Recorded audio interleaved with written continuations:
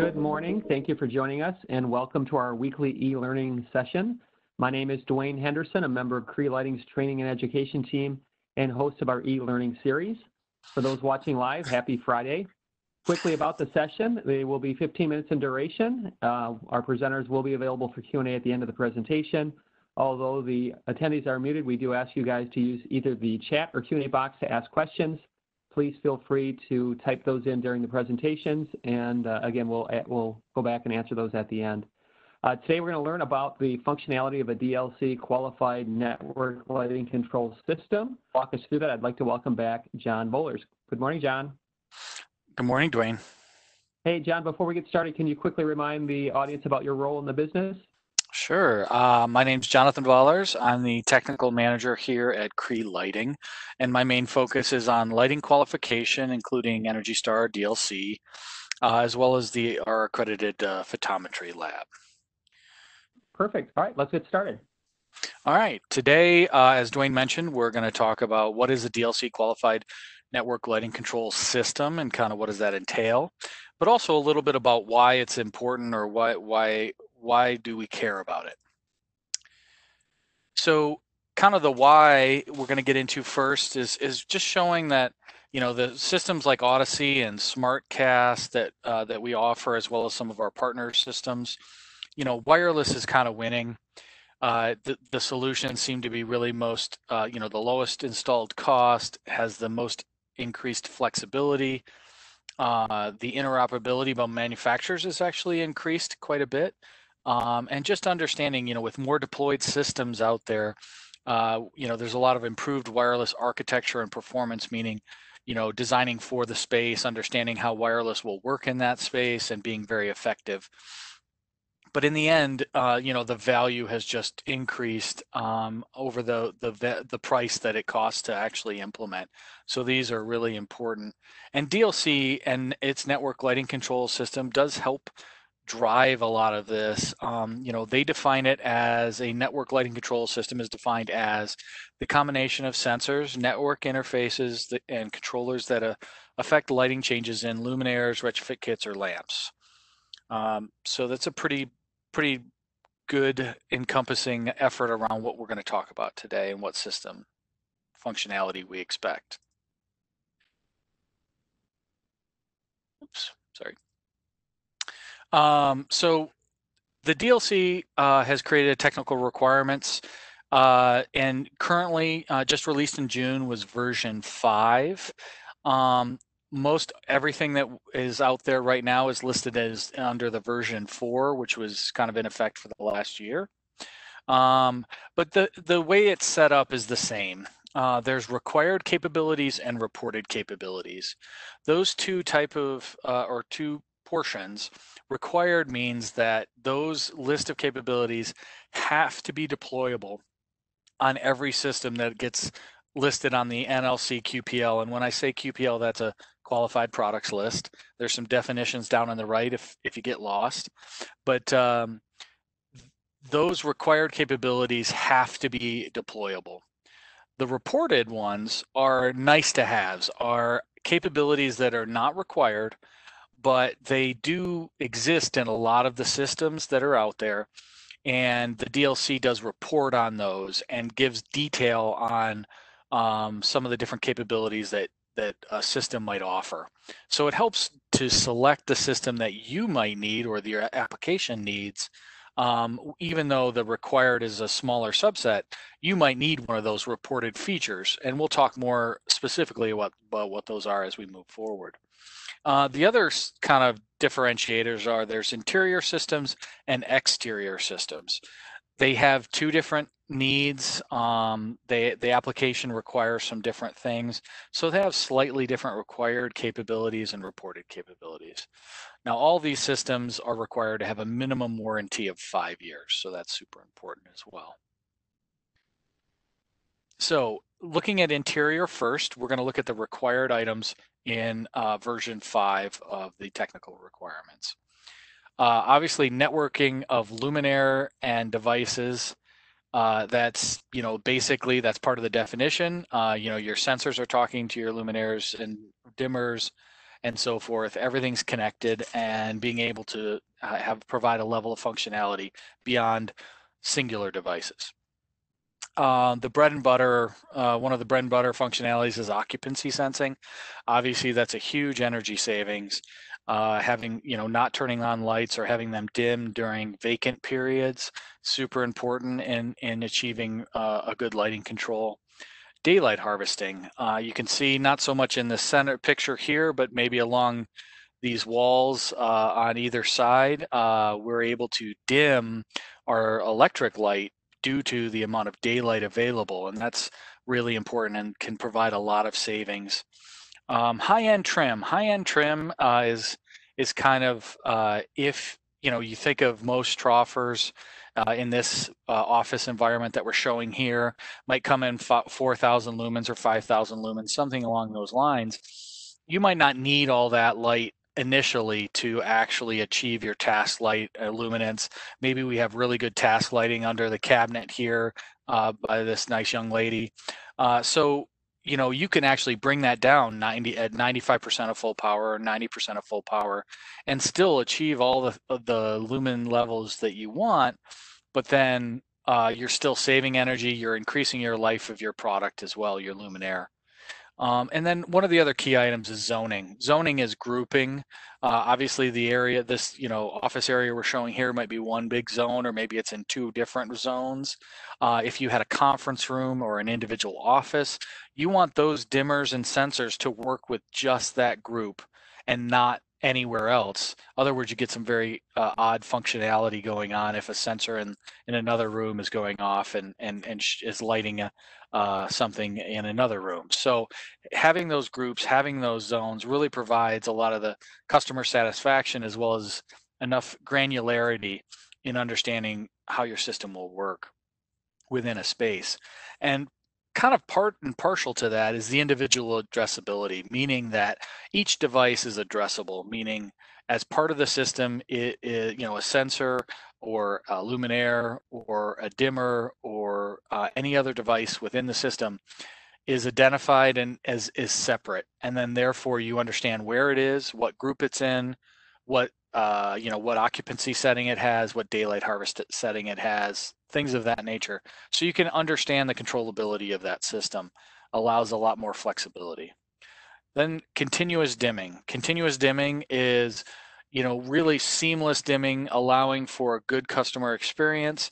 There's not that herky-jerky feeling of like a step dim where you go from 100% to 50% right away. It's not very satisfying. And certainly in this environment where you have maybe daylight working, you're slowly changing that electric light to adjust with how much daylight is being provided. If it were stepping and jumping, it wouldn't be very satisfying. It wouldn't provide a lot of the energy savings that you would hope. So that's important. And then new this year in version 5, and it was not required in version 4, is a cybersecurity certificate. This is really a third party, like a UL or a CSA, an outside party, coming in and auditing and really getting an understanding of what SmartCast and Odyssey and Synapse and all our partners do for cybersecurity. We already have cybersecurity baked in, but it's kind of giving that audit feel to how well we're doing our cybersecurity and providing a certification on top of what we're doing. And that provides a level of confidence that these version 5 systems and beyond will be safe as possible against cybersecurity threats. And probably one of the other big, really important features that are in the required set is energy monitoring. Energy monitoring is something very important to both the utility, but also the consumer. Being able to, change your functionality, change your system, have flexibility is great. But if you don't really know how much energy you're saving, you believe you're saving energy, but if you're not monitoring it, you're really not getting that knowledge. So you can adjust your systems and do better and actually try different things and see if you can save more energy as an office manager or a facilities manager. But then also you can prove to your utility, who gave you maybe a rebate or maybe is giving you a continuous rebate on how much energy you're saving, how much energy you really are saving, and it's got real data behind it, not just theory. So that's super important.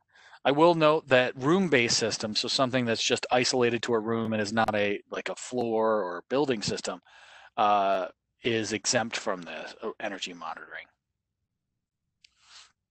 So now we get into the reported items, the nice to haves. So these are defined as, there's controls persistence. Which really just means that as a gateway or whatever control system is controlling a group or an individual luminaire, that connection is severed. Whatever the last settings for daylight occupancy and so forth were given to that luminaire or group still function. So if the controller's lost or the Wi-Fi goes down, the system itself continues to work as it was last requested to work. So that's important because obviously that does happen. Scheduling, whether you have maybe a 5-day work week and you have a different type of occupancy on the weekends, you want to add some functionality there. We want to report out that capability is available to do that type of scheduling. Device monitoring and remote diagnostics, that's another way of saying, hey, my luminaire is failing or something's wrong with this sensor, and being able to tell you what group it's in, or maybe doing some diagnostics as to why it's failing. So those type of features are in some systems and not in others. The type of user interface, you could be handheld control device, it could be a laptop, it could be a central control unit or server, or it could be a graphical user interface or GUI on your phone, a little app, and you can do some functionality with that. So what type of user interface is available? And then luminaire level lighting controls, or LLCs. That's SmartCast is those luminaires have sensors embedded in them, so that's luminaire level lighting control. And what that does is it provides a sensor at every light point, and therefore provides a lot more flexibility and some different features that can be done. So they want to know if that's available for your system or not. Personal control, if this young lady, again, over on the left there of this picture, wants some functionality and she give her personal control of her space and maybe the luminaires above her, that's personal control. So that might be a feature of your system. And then plug load control, which is kind of important in California in certain situations, but basically is a device on a plug, wall plug, that any load on that can be shut off or during a demand response request. So it just provides some functionality that isn't related to necessarily the luminaires, but could be part of that system. Whether the system interfaces with emergency lighting, whether it maybe has color changing or color tuning, and then how easy is it to implement? Like, what's the setup like? DLC wants to provide some data to its customers and people that use the QPL on how easy is it to install and commission. And then scene control is one of the last reported items where, if you have an entryway or you have more dynamic lighting and you want to set some different scenes for different times of the day or maybe for different events, whether that scene control type of option is available in the system. And again, for energy monitoring, only room-based systems now can report that they have energy monitoring. It wasn't required as it was for all the other systems. Then the last two are load shedding and demand response, whether they interface with those type of systems and really through the external systems integration, meaning, do you talk to a building management system? Can you interface? Can you provide data to that system? Can you take commands from that system? So those are other things that are reported as well. And here we're going to just quick talk about the external systems. There's only a couple differences that are identified here in the required area. They've added traffic sensing as part of occupancy sensing, because obviously some outdoor systems really don't look for people necessarily, but they look for vehicles. So that's kind of a feature that they wanted to add or define. And then also scheduling is now required, and that's mainly because astronomical scheduling with sunrise, sunset, You have certain times of the year where you're going to have a shorter night schedule, and you also want to be able to, you know, during hours of operation, you might be at 100% power, but then go down to like 50% power at some time during the evening, with only occupancy popping it up to 100% or traffic sensing. So those are features that are more critical in an exterior system. So scheduling is part of the required set. And then on the reported side, all the reported items are the same as interior except for two things: personal control and plug load control. Obviously, you really don't have exterior systems with personal control, or there's really plug load is not really kind of applicable to that type of situation. So those two have just been removed from the reported. Systems just don't report on those type of things as they're really not common or used in the exterior environment. And lastly, I just want to point out, for the NLC version 4, which is pretty much everything that's currently listed, we have our SmartCast technology products. You can see a ZR and a stylus here, as well as the Odyssey wireless control system, which is more of components based and not integrated into the Luminaire. So a little bit more flexibility in certain situations there. And then we have some partners, Synapse, or what we use is their Simply Snap devices, with some of our exterior situations or high bay situations. So these are all listed on the current QPL and available to go check out. Thank you.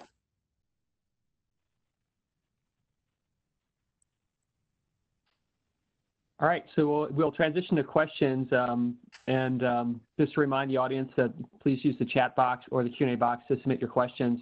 And while we're waiting on that, John, just to kind of finish up what you had mentioned, we also do a little bit with Lutron, so they can also be found on the QPL if that's people's preference.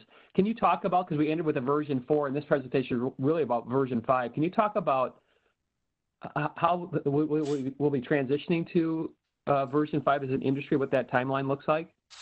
Yeah, it's roughly over the next year and a half. So products that are listed for version 4, I think, go through something like April of 20.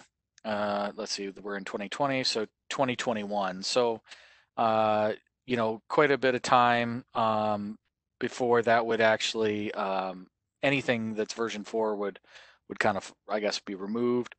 But basically, version 5, that requirement for cybersecurity takes a little time to implement. So they're expecting that we will, it'll take a little bit longer for most systems to come up to version 5 due to that certificate, that independent review of your cybersecurity. And then I don't know if you mentioned it, how often are these versions updated? Is it a time cadence as to what we can expect in terms of version updates? Yeah, so currently the DLC is updating the NLC every year in roughly June. So that has been the cadence for the last 5 years, obviously. I'm hoping it actually does start slowing down a little bit. It was every year due to just the ever-changing requirements or the evolving network lighting control environment. I think the required and reported feature sets that they currently have are getting a little bit more stable. I think over the next couple of years, they're really going to be focused on interoperability is what they're projecting. So there may be some movement there, but for the most part, the required and reported capabilities are kind of set. And this is similar to the QPL, I'm imagining, where stakeholders like Korea Lighting can offer input, but in the end, the utilities are kind of driving the ultimate direction that this goes. Is that a true statement? Yeah, in general, the DLC is a utility-run organization, or utility member organization, I should say, run by the Energy Efficiency Forward out of Massachusetts. And we, as industry partners, certainly contribute to the technical requirements and comment as they get developed. But in the end, it's driven by those two, the utilities and the DLC themselves. Yeah, I think people that are familiar with kind of like our core SmartCast, what we might call our entry-level SmartCast system, understand that it doesn't necessarily deliver the way we, implement SmartCast in many applications, all the required functionality. Can you talk about that, or just make that distinction between the requirements versus maybe what's on the QPL versus what actually gets implemented? Yeah, so it's good to note that all the systems that are listed are capable of, they have devices or they have system setups that will meet the required and the, what they might report on as well, the required capabilities being the most important. It doesn't mean that every time you implement that system that all those features are actually there. So if you're an interior environment where daylight harvesting, or it doesn't matter, maybe a system is out there that functionality doesn't have to be deployed, or um, Unite, obviously plug load is not a required item, but might be deployed in California, but not other spaces. So each deployment is really unique to its application and doesn't necessarily have to have everything installed. You might not have dimmers involved. You might not have, other sensors that might not be important for your application, even though they provide that required functionality for the DLC. Your implementation does not have to necessarily conform to some required set of features. Yeah, and I think everybody that's kind of interested in listening to this topic as lighting consultants in one way or another, whether you're a salesperson or not, you're kind of consulting with your customers. You and I, John, have talked about scheduling on the indoor space versus occupancy detection. Do you want about scheduling on the indoor space is not required, it's reported, but maybe just your feeling in terms of occupancy versus scheduling? Yeah, I think for exterior it makes sense due to some of the astronomical impact of scheduling. I think scheduling on the interior is not required, and mainly because your daylight harvesting, your occupancy sensing, those type of features, task tuning, all those things combined, really schedules could override them a little bit. By setting a schedule might have more detail than it needs to, where if you really just look at the environment and power the lights appropriately as the environment is presenting to the sensors, I think that's going to give you the most energy savings and functionality versus implementing a schedule that actually might end up wasting more energy than and or effort around the control system than just really deploying really what I believe is the best is a luminaire level control, where you have all those sensors available and a lot of flexibility and zoning available that provide, with occupancy sensing, really overrides anything you could do with scheduling. Yeah, I just think about our current world too, which nobody could predict. But if you think about today, if you're a school that's running a schedule and there's no kids and haven't been, kids in classrooms or teachers in classrooms, or even in the corporate world in which we live in, with a lot of us, working remotely now, and the office or the campus looks a lot different in terms of the amount of activity. There's certainly a lot of waste that could be associated with that. And I think in the outdoor space, the other thing that is a little bit more challenging is ox sensing and reliably being able to manage a larger space with pole spacing as it might be, or indoor spaces. It seems like we can do that a lot more effectively. Yeah, I would agree with that. Absolutely. All right, John. Well, I'm not seeing any other questions. If you want to advance, we will wrap up. Okay. I do want to thank John again for his time and doing a really great job of condensing this topic. I do want to let the audience know that there is an AI version of this presentation that is available for 1LU/HSW.